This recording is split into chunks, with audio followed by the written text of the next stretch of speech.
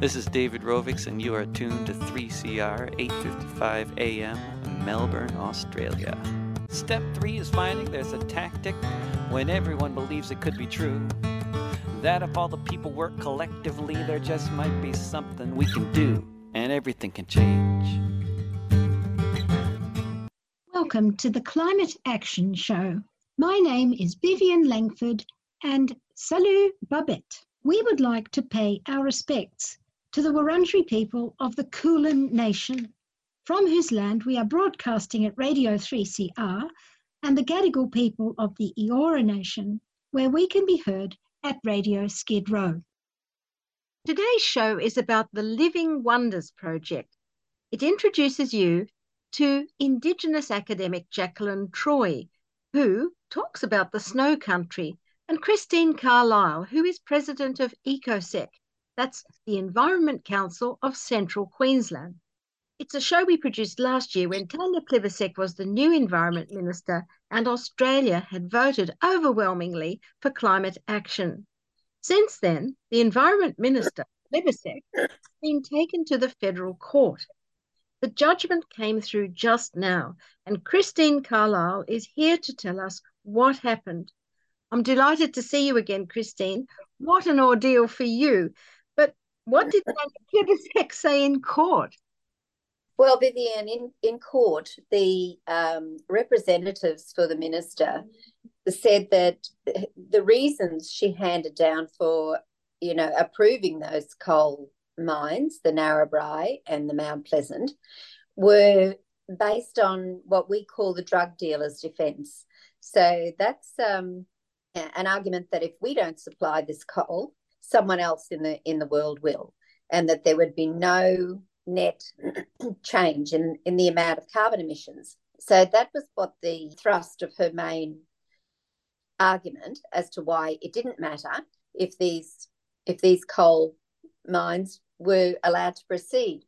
Our argument, of course, was opposite to that. We think that every mine matters and every emission matters. Yes. Well, do you mean to say that two coal companies had a barrister in court defending Tanya Plibersek's right to approve their coal mines? Yes, quite ironic, isn't it, that the Environment Minister was on the same side as the coal companies in this situation. And the coal companies also supported the minister's argument in court. Well, I think it's very revealing, and it brings them out of the shadows for once. Yesterday, Justice Mc Elwaine dismissed your case, saying it was up to Parliament. So what do you make of that? Yes, our arguments were compelling, and the judge certainly considered them very carefully. I think that part is true. But, we have to be, we are respectful of the decision of the court. It's why we went to court, to have an adjudication on this matter. But the judge came down pretty much saying the law is the problem and we need stronger environmental laws. Now, we always need stronger environmental laws, but within the law, as it's contained at the moment, it requires that the minister consider the harms to the matters of national environmental significance. And climate change is the greatest harm of all, and it's not being considered. So, it was a very mixed judgment. The judge thought some of our arguments were very good, but in that very final point, he did consider that it's the law that needs changing. Well, look, Whitehaven's Narrabri mine is already leaking 3 times the climate-changing methane it declared in court, 3 times more than it said it was doing. This is according to Michael SlezacLiving in the ABC yesterday. So what would be the impact on the Great Barrier Reef and our other living wonders if all that coal from those 2 mines is exported and burned right through to the 2040s? I'm pretty sure it's going to be devastating, Vivien. We consider that our climate is resilient, that it will always bounce back, but we're very rapidly reaching these tipping points where there will be such a substantial amount of coral bleached on the Great Barrier Reef that it's unable to bounce back. And I know the minister has put a lot of effort into clearing the water, from runoff that runs into the Great Barrier Reef from agriculture or industry or even housing and opening up land and all that sort of thing. So she's trying hard to do that. But the waters are still getting hotter and hotter. So it won't matter to the reef if it's boiling in clean water or dirty water. It'll still be too hot. Oh, yeah, that's right. And all those other living wonders, because this is listeners, you'll hear in this program, listeners, how wonderful this living wonders resume of all the beautiful things that are very fragile in our world. The government plans to reform the Environment Protection Act. They've said they'll do that by the end of this year, but it will be a battle to get the climate trigger in there. Greens have got a climate trigger in the Senate at the moment, but, I think that's going to be a battle. Can you and Environmental Justice Australia, can you take this case to court, to a higher court? Are you planning to do that, or are you considering that? Well, we are in discussion about things like that, Vivien. We immediately after the decision was handed down, we have had a couple of huddles just to see what are our options, and we're fairly committed to continuing to fight this battle. If the Environment Minister is allowing these mining companies to create havoc in our environment, we need to keep fighting for it. So we've only got this one beautiful world. Once we destroy it, we don't get it back. So it's a worthy battle, and our group is certainly up for it. Well, I admire you. What has been the personal effect on you and the lawyers, all the allies in the conservation movement? It's a long battle. You're quite right to mention all our allies in the conservation movement. It's an absolutely marvellous movement. And we've been doing it for many, many years now. It does take its toll. People are feeling very frustrated that we're not seeing the substantial gains that we should be seeing. It really should not be up to a little group such as ours from central Queensland to be taking the Environment Minister to court and having her representatives on the same side as the mining industry. It's not, you don't have to be a rocket scientist to work out that there's something not quite right. And it's that scandalous. I heard it on the BBC News overnight. So it's a scandal. This is, we're worried about if we vote no or if we vote yes, what's the international implications. But all of this climate stuff, that plays very badly in France and Europe. And, BBC's reporting this as, shock, this court decision. Yes. Well, I agree with the BBC. I think it's shocking as well. It's a shocking situation that we find ourselves in. Yeah, well, it's not the end of the story, and it's a nerve-wracking game. And Christine, I must say, I just want to say to you before the listeners, I admire your courage and poise, because you've just flown down to Melbourne. You've been there for this piffling decision, and you live in Queensland. So, you're traveling and putting your all into this. And the case dramatizes for me the grip that coal and gas still has on our government. So your Living Wonders project makes it clear what's at stake. So thank you very much for all your work, and have a rest now, but I'm sure we'll hear from you again. Thanks, Vivien. I'd just like to say it's not really about me, whether I feel tired or not. The fight is greater than a single person, and it's our whole organisation and the movement. And the minister just has that one job, to protect the environment. That is her job, and we want her to do that. Yeah. Okay. Thank you very much, Christine. Thanks, Vivien. The Climate Action Show is taking you tonight to the Living Wonders project. We will hear later from Christine Carlisle in Queensland, who is the client of Environmental Justice Australia's Holly Kerwin. and they are taking Tanya Plibersek, our new Environment Minister, asking her to reconsider 19 of the gas and coal projects on her desk. It's a fork in the road, and to guide us towards the right path, I have Ngarigu woman, Professor Jakelin Troy from Sydney University. So welcome, Jakelin. It's the first time I've met you.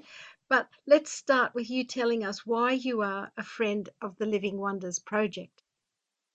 Oh, thank you, Vivien. Well, I, as an Aboriginal person, Narrabri person of the Snowy Mountains in southeastern Australia, I feel that, my country particularly is called a living national treasure. Really, it's a unique biosphere biome for alpine areas, and every part of it it does sort of strike awe and wonder in me every time I go there. I mean, I've been going there and staying for long periods of time since I was very small, and it's a place that sounds so hackneyed, but the majesty of the mountains, the sort of awesome vistas as you look out across my country and all the way across to other people's countries, right? You can see almost down to the south coast. You can see across into Ngunnawal country and Canberra and Wiradjuri country, even beyond. It's just it's the highest part of Australia, and it's for us, it's not a resource.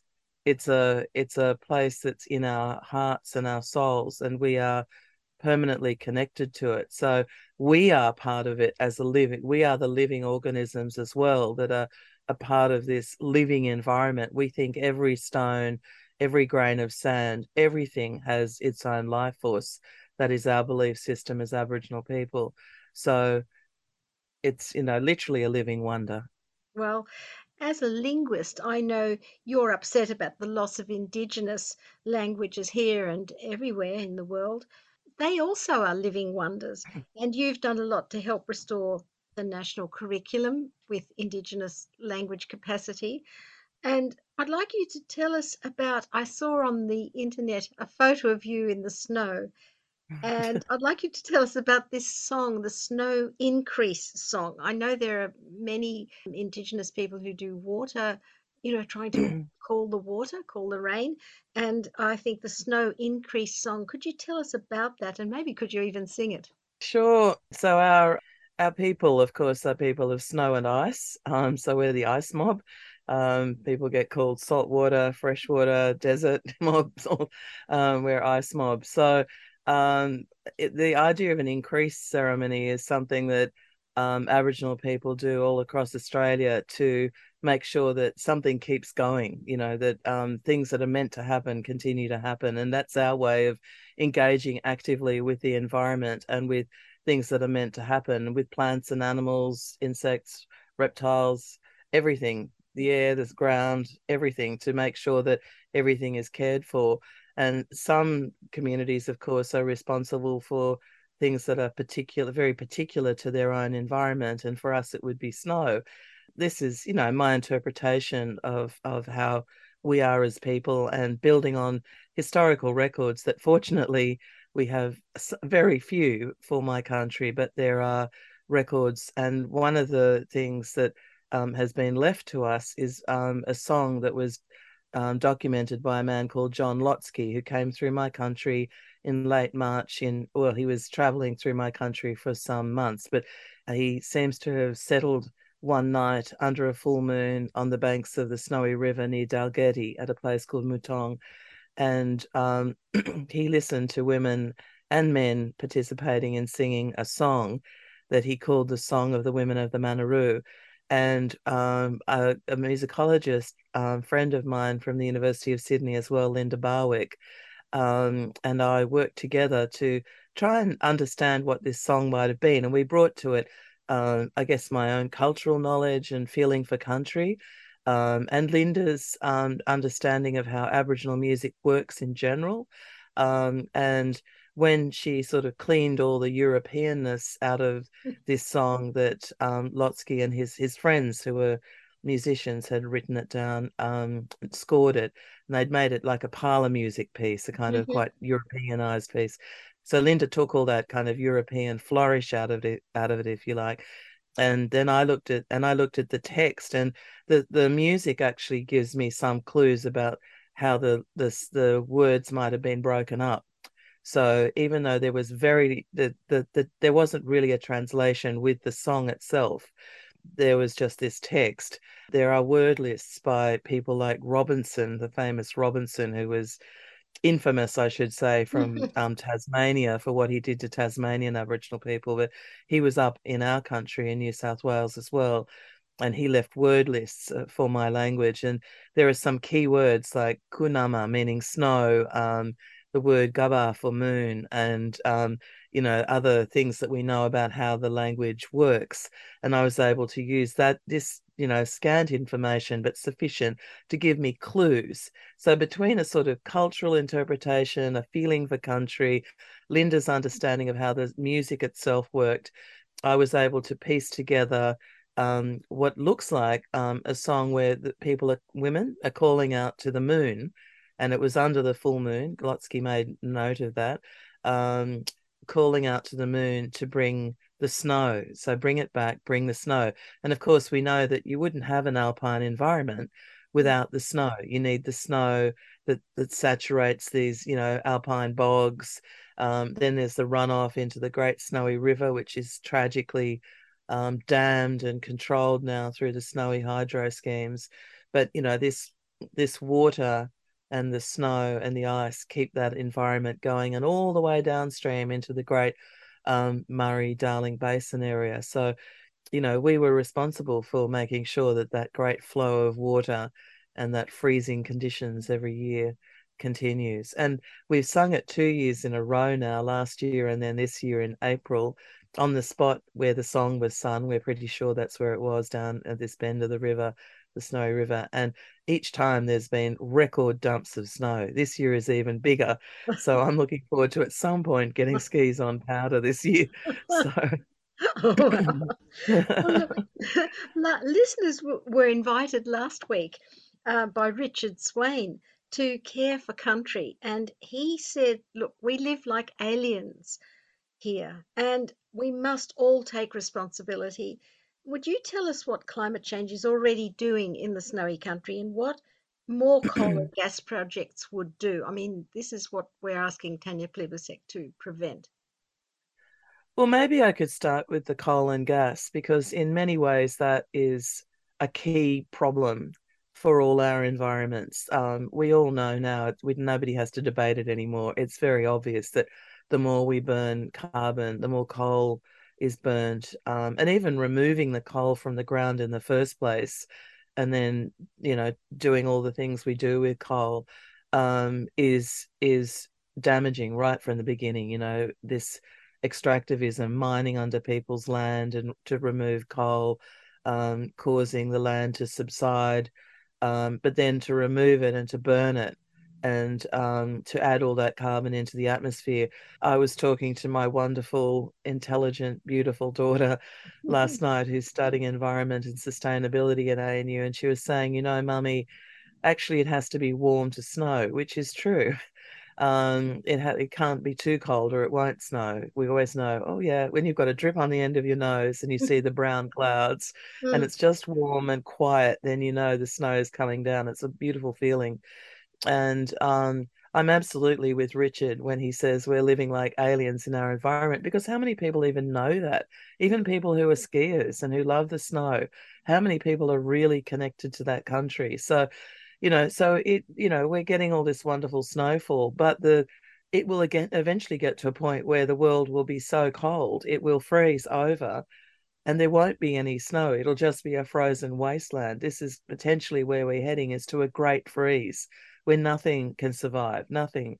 And none of the ecosystems that we understand as our world will exist anymore. We will have altered it so much that it can never recover. So in the high country right now, and again, I really love the way Richard said, I mean, he's such a connected to the environment man. He's a Wiradjuri man who lives in my country, who just feels connected to it. This is his sensibility, and he gently glides down the rivers and shows people our beautiful country and talks gently about how we should live in it. And that's how I feel as well. I take people to my country. In my own community, we come together and now we sing our snow song. We've got a couple of other songs we're working on as well that are historical documents that have come down to us that connect us, engage us with country. You know, just by understanding it and knowing it, you can feel the changes going on.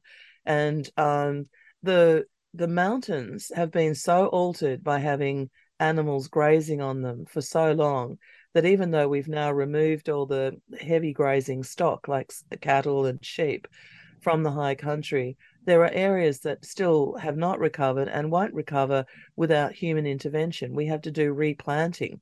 And we're still doing this. Snowy hydro is destroying great tracts of country.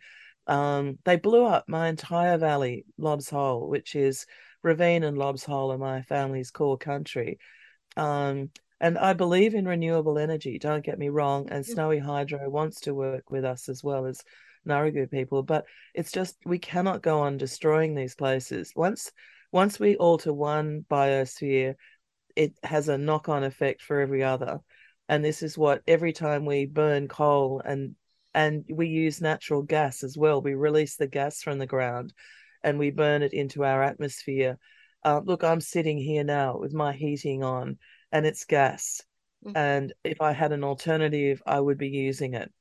We just can't go on filling our atmosphere with our own pollutants. The earth had locked all this into its structure. The country had preserved all this toxic product, you know, the carbon, it had preserved, it's locked into the ground, and we are releasing it. It's like opening Pandora's box.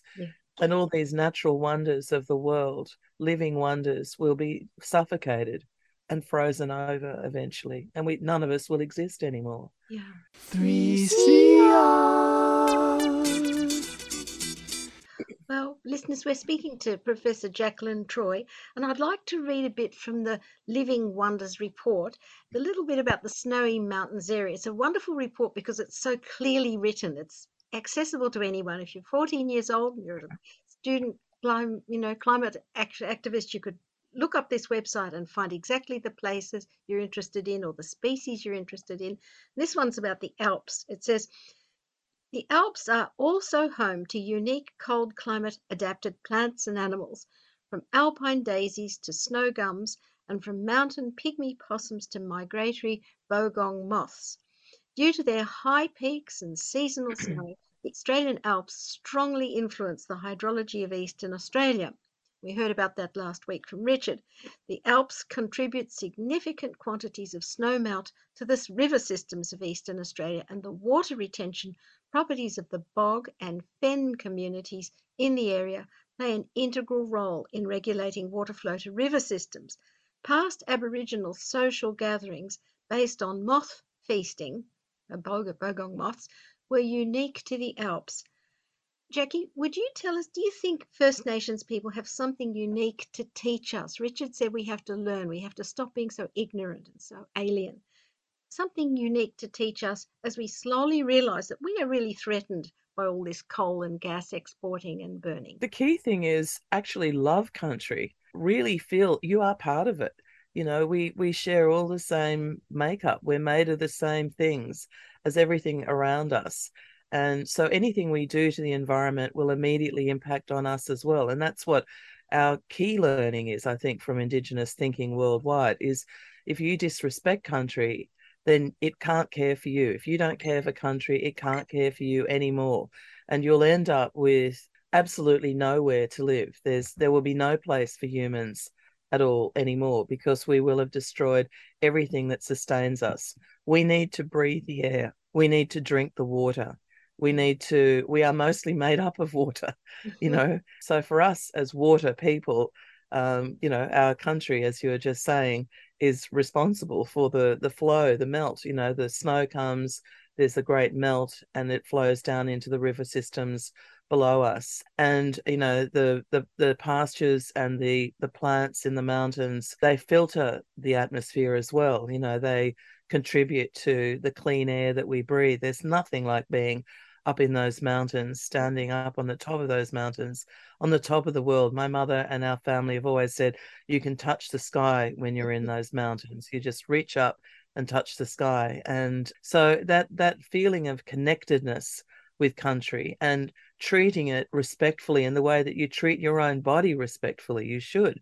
And you treat other members of your community respectfully, and all the animals and the birds and the reptiles and the insects that live in that country, treat them respectfully as well. The bogong moth sustained not only our community, but many neighbouring communities who would get together for these big feasts. And they were a time, the snow song was sung just at the end of the season. The moth season was from September through till, late spring through till late summer, early autumn, and that was a time when people would get together. People would come from everywhere. Our own people stayed up in the mountains and lived through the winters in the sheltered valleys that we inhabited, and we knew every part of our of the environment that we lived in. We knew where to live and how to live.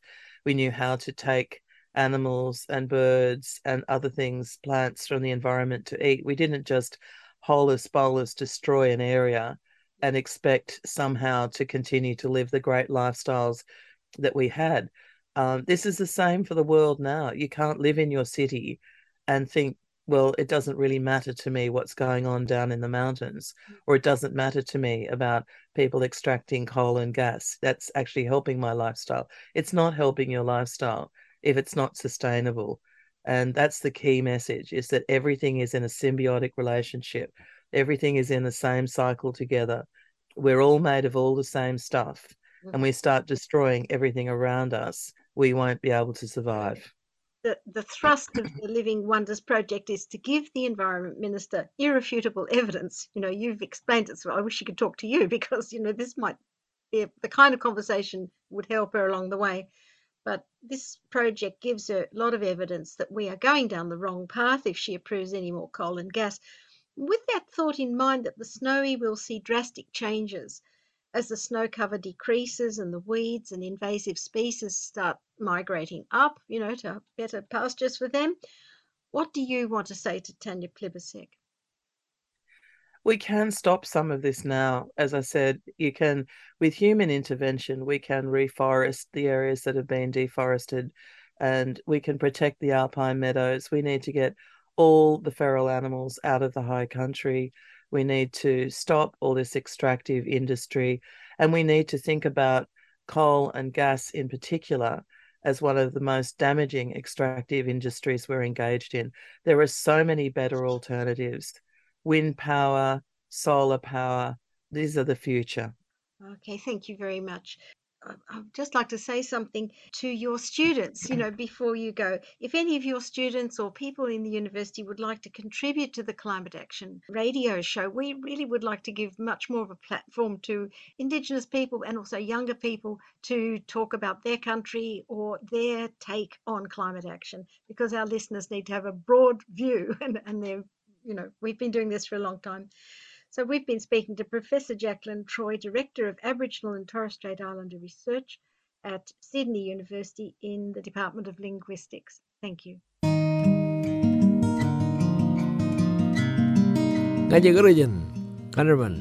This is Stephen Pigram from up Broomway, Yarra Country, and it's great to be down in Melbourne, and you're listening to 3CR Community Radio. Been here for a long time. Where I belong.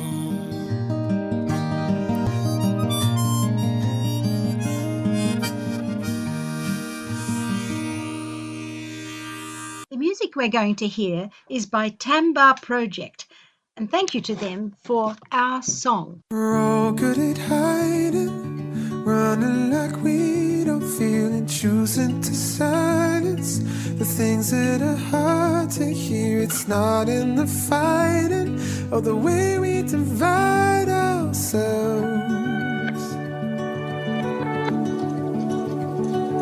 Rewrite beginnings. We're all responsible. If we stop the fearing, we'll be unstoppable. This is our start. I know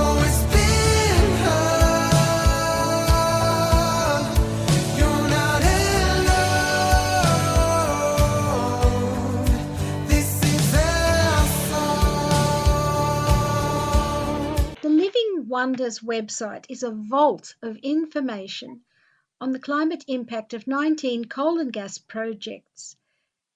Proposals for these 19 projects are sitting on the desk of Tanya Plibersek, Minister for the Environment, right now. The dramatic question is, how can she approve a new gas or coal project if she digs into this vault of living wonders and sees the climate disruptions caused by more coal and gas? There's a small group up in Queensland called the Environment Council of Central Queensland, and they've started a legal intervention under a rarely used section of the National Environment Laws to ask Tanya Plibersek to reconsider these 19 proposed projects. Through their lawyers at the Justice Australia, they have made it easy for the Minister to access scientific research, and much of that research has already been paid for by the government. We will speak to Christine Carlisle, President of the Queensland Environment Council of Central Queensland, and to Holly Kerwin from Justice Australia. But listeners, before we start, please look up the website of Living Wonders. If you are campaigning against any of the 19 projects that are on the Environment Minister's desk right now, it is such a handy resource for you, and the link will be on the podcast after this show. So let's start with Christine. Tell us where you are in Queensland and what got you moving to start this legal intervention. So, as you've said, the Environment Council of Central Queensland, we call ourselves ECoCeQ for short. We originally formed that in Central Queensland when it became clear that there was large areas of our environment that didn't have an environmental group speaking up for them, you know, for all the species that are mentioned in the website, as you've said, Vivien. So we formed a group, and we've been campaigning, I suppose, and providing advocacy for environmental issues for the last 8 or 9 years. We're part of a larger environmental community, I suppose, which overlap on some areas, but yes. And just to situate the listeners, a lot of them are in Melbourne and Sydney. Tell us where you are now, like what's the weather like, and what are the kind of projects around you that might have got you going on this? Yes, so I'm in Brisbane at the moment, which is the capital of Queensland, but just a short time ago, for most of my life, really, I've been living up in Central Queensland. So Central Queensland, the coastal town most closely associated with us is Mackay, and that's practically right in the middle on the coast. But the area that we represent is wider than that coastal region. We represent going right across to the Northern Territory border or the South Australian border. Queensland will have various environmental groups. Most of them run along the coast. So we really wanted to speak up for those in the inland. So up there in Central Queensland, it's the heart of coal country. In the Bowen Basin, the Surat Basin, and then there was proposals to open up the Galilee Basin. And a lot of your listeners will be aware of the very strong Adani campaign. That's, you know, the first cab off the rank, I suppose, in the opening up of the Galilee Basin. Adani's not one of the projects that are the subject of this legal intervention, but just to locate where we might be and what it's like up there. Yeah, well, many listeners will remember how at one stage it seemed like only the black-throated finch stood in the way of the Adani mine. They call it Bravus now in Australia, but the Carmichael mine. But I just looked that up this morning to see what the latest thing on that, because we did a show on that, the black-throated finch, and I kept thinking, how can this fragile little creature stand in the way of this massive, you know, international project? But to please conservationists, apparently the finch has now been monitored, its population is falling, and an offset area was found for it. But I think your focus is somewhat different. It's not like conservationists wanting to preserve the habitat for a species. You're trying to focus on the impact of the coal and gas once it's exported and burned overseas or anywhere. And I wonder if this is going to be something new for the Climate Minister, to think of the climate impact of the proposals? Yeah, so just on the black-throated finch, it's possible we're going to be monitoring the extinction of that species in real time. But quite right, Vivien, we're bringing a different proposal to the Minister on this. So it's no longer just geographically located, the impact on these matters of national environmental significance, that the Minister is obliged to consider every time a proposal comes before her. She should be considering, or she's legally required to consider how this proposal is going to have, what impact it will have on these matters of national environmental significance. Now, that's a big name. We call it MNES, but they're the things we all know and love and that identify us as Australians, that identify the world identifies Australia, things like our koala and our Great Barrier Reef. But not only just those two very charismatic or well-loved icons, but all the other species. And to date, the Minister has really only considered the impact of the proposal in that geographical area that the proposal is located in. But we're asking and have provided volumes of scientific evidence of the impact on global warming, on climate change, will have, if that proposal proceeds, will have on all the matters of national environmental significance that the Minister is legally obliged to consider. Yeah, well, on the website, listeners, this is called the Living Wonders website. It's an absolute cornucopia of information. You can read the list of the 19 proposals. There's many more around Australia, but these are these 19 that are at present on Tanya Plibersek's desk. I won't read out the whole list of 19, but just for you listeners, I'd like to tell you the names of some of the companies proposing new coal or gas. Some of them are like extensions of existing mines. Woodside, Whitehaven, Waratah, Glencore, Idemitsu, BHP Billiton, and there's even one called MACH Mines Australia. The future's not written, as you say on your website, but these are powerful companies. What would you like to say to Tanya Plibersek about the catastrophic impact of all that coal and gas on, say, the Great Barrier Reef or the Tasmanian wilderness or the land near you? Well, I guess I'd say to the Minister that her obligation is not to those companies, powerful and all as they may be. Her obligation is to these matters of national environmental significance. That's her legal obligation. And what we've done with this intervention is requesting that she reconsiders all of the proposals that you've mentioned have been through a first stage approval, but without considering the climate impact of them on these matters that she's obliged to look at. So she's not obliged at this point to consider anything else about the proposal, how well it will do or what the companies might think about it. It's a very simple task. And that's what we're asking her to do, is to go back and reconsider these with a different viewpoint.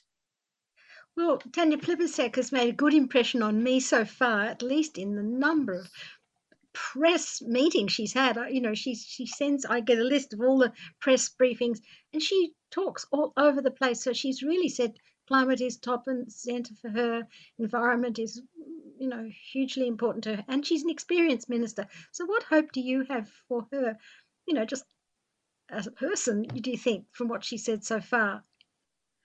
Oh, well, I'd like to say that, you know, we've been in discussion with our lawyers for months and months about this legal intervention. So that's Environmental Justice Australia. But it's not going before Minister Plibersek just because of a change of government, but we're actually very happy that she is the one to receive this intervention because, as you say, Vivien, she is saying, you know, a lot of the right things. She has a proven record of, you know, intelligence and integrity. But on a slightly different side, we've had all of our environment ministers so far saying, you know, I take my responsibilities very seriously. And I'd like to say it's not what they say, it's what they do. And what we're asking of Minister Plibersek is that she acts, that she really looks at the overwhelming evidence, a lot of it commissioned by the government that we've put before her, and act, do what she's required to do. Oh, well, our listeners will be cheering, I'm sure, to hear you say that. Hooray! Now, I'd like to move to Holly Kerwin from Environmental Justice Australia. She's a lawyer, and I'd like, Holly, could you explain what are you doing for your client and for all of us? Thanks so much, Vivien. That's right. So Environmental Justice Australia acts for ECoCeQ, and I guess ECoCeQ could be said to be doing this for the environment, more broadly. But from a legal perspective, what our client has done is put before the Minister 19 separate applications for what's called reconsideration. And they're using a special provision in the existing environmental law. It's just that it hasn't really ever been used in this way before. And the reconsideration applications ask the Minister to think again about that important question that Christine actually identified before. And the important question is, if this proposal was to go ahead, if you were to approve it, what impact could it have on all of those matters of national environmental significance, all those living wonders? And so our client can ask for those reconsiderations because at a point in the past, previous ministers did that analysis. But what our client says to this minister is, you should do it again because the previous considerations didn't take into account properly or at all climate change, the reality that fossil fuel-driven climate change will have an impact on so many matters of national environmental significance. And also because our client has put before the minister what's called substantial new information, which is kind of like the gateway that our client has to pass through in order to have the minister reconsider things. And so there's a very large body of substantial new information that's now before the minister in support of the reconsideration requests.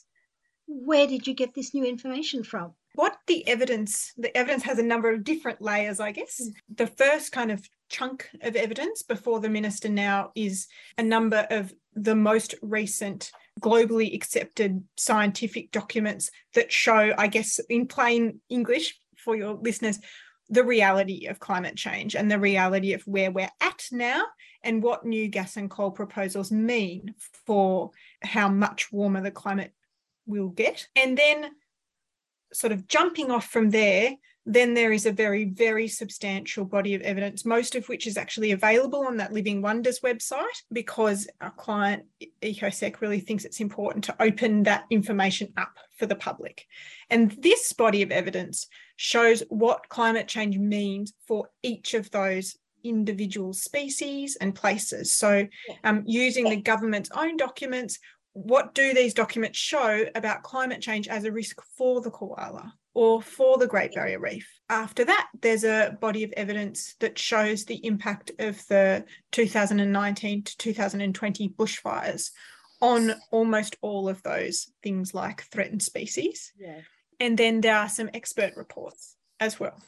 Wow. So that's been referred to as the vault, I guess. Yeah.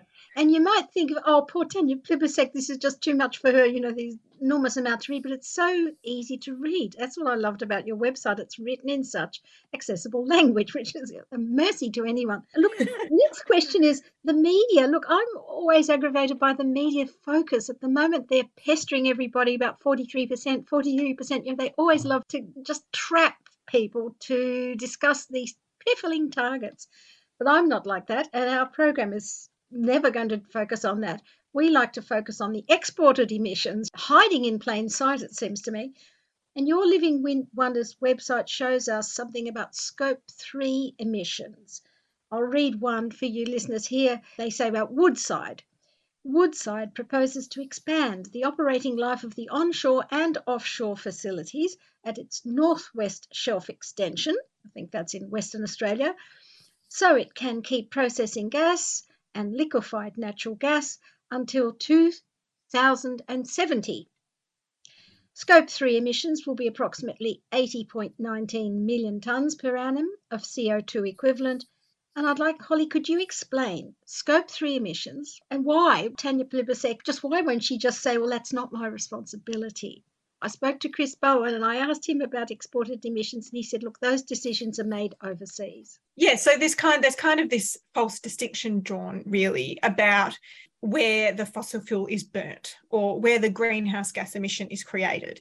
And sometimes people talk about the emissions created from fossil fuels that are ultimately burnt to create energy overseas as being scope 3 emissions. Sometimes a distinction is drawn between those emissions and emissions that are created in Australia, for example, by a power plant in Australia. What our evidence shows, I guess, is that the Great Barrier Reef doesn't pay any attention to whether or not the coal that is extracted from the mine in central Queensland is burnt in central Queensland or whether it's burnt somewhere else. And that's a really important fact. The second part of your question, Vivien, was about why do scope 3 emissions matter for legal purposes? Yes. And I guess the first thing to say is that ECoCeQ's reconsideration applications definitely do include scope 3 emissions, but they're not limited to scope 3 emissions. So it's greenhouse gas emissions from the projects overall. The important thing legally is that what the minister has to do at this very important point in the law is ask herself, if this project was to go ahead, what impact could it have on matters of national environmental significance? And that can be directly, so it can be because the project itself is a project that will burn coal, so that could be like a power plant, or it can be under the law, and it's written in the legislation itself, it can be an indirect impact. And there's a kind of a complicated test for how you work out whether something is or isn't an indirect impact. And there is nothing in the law that says that because the coal is burnt overseas, when we've dug it up from the earth in Australia, that it is not an indirect impact. And that's an important part of the reconsideration application that ECoCeQ is bringing. Vivien, just on that, I mean, this is not a legal response to that at all, but just among ourselves, we think it's a lazy argument to say, well, we're not responsible for the scope 3 emissions. Lazy because what else are they going to do with the coal over there? People aren't popping it in there on their mantles. And we, just among ourselves, we talk about it as the drug dealer's defence. You know, if we don't provide this toxic substance, somebody else will.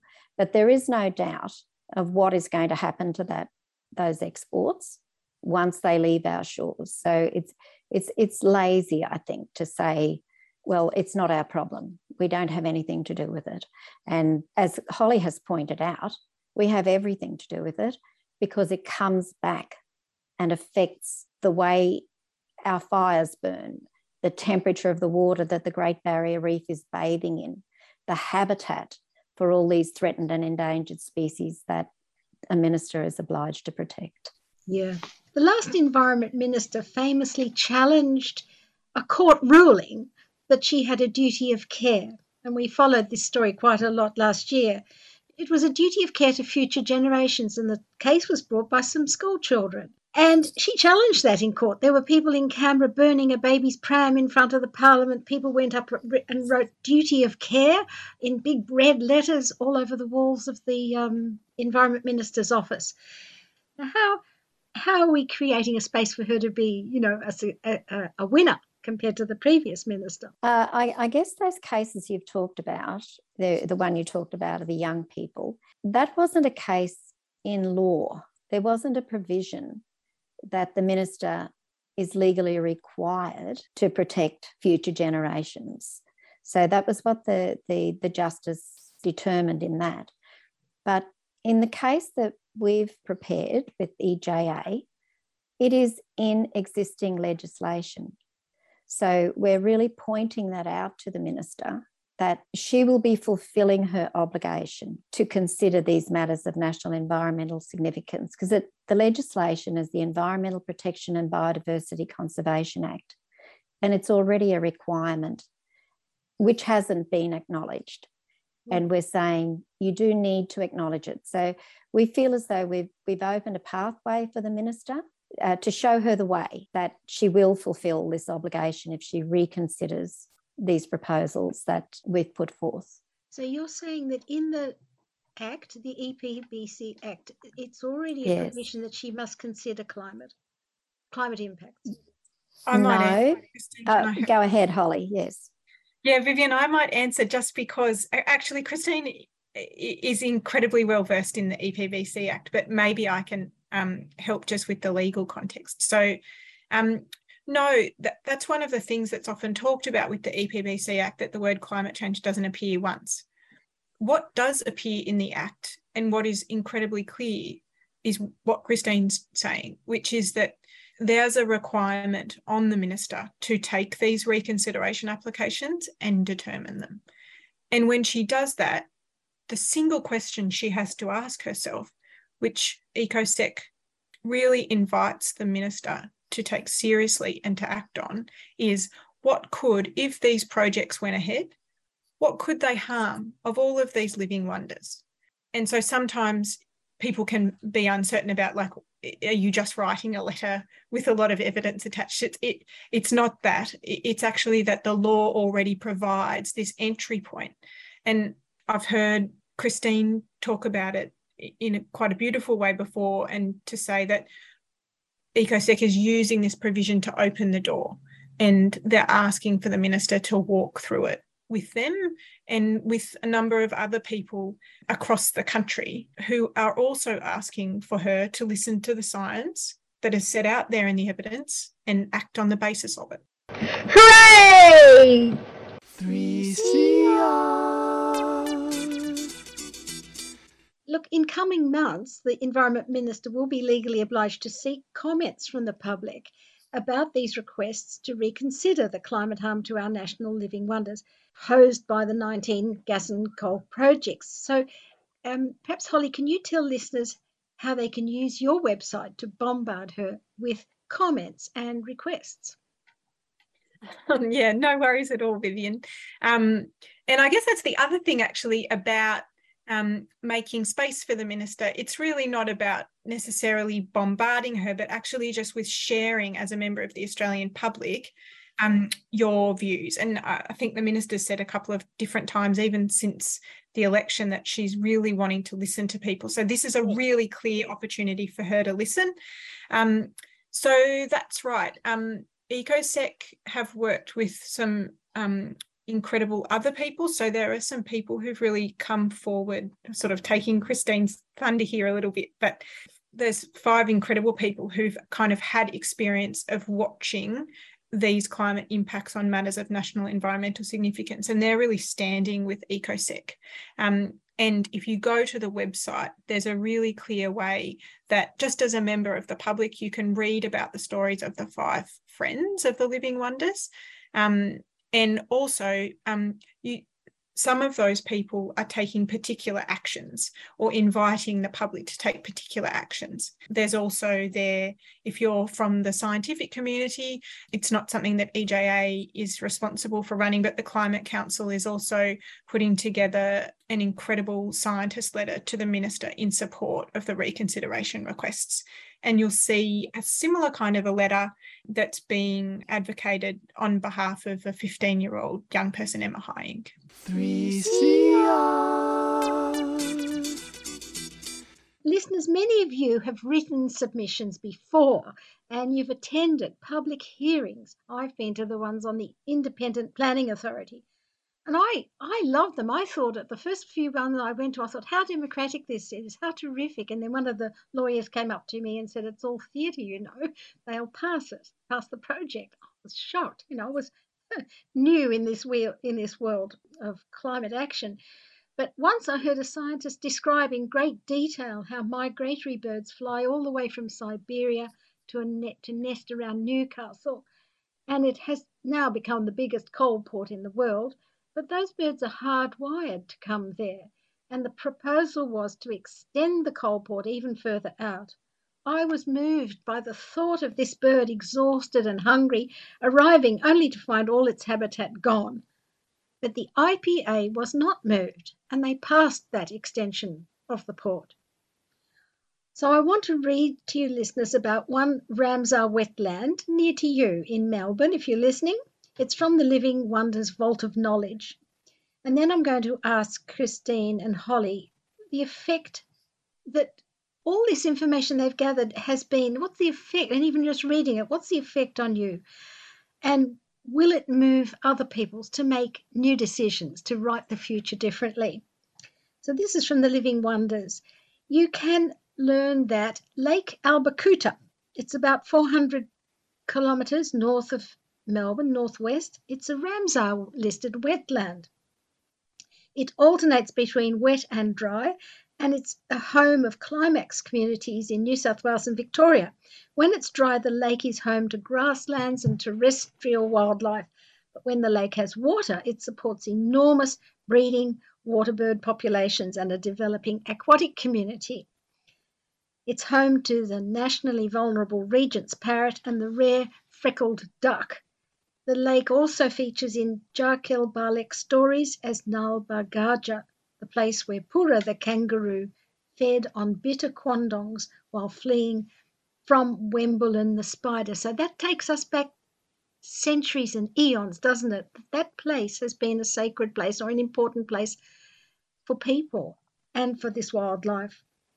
But in the report it says climate change is a key threat to this Lake Albacutya. The potential impacts are reduced frequency, duration, and even the extent of flooding, and interference with migration and reproduction. There'll be a decline in the eucalypt woodland and the water quality for birds.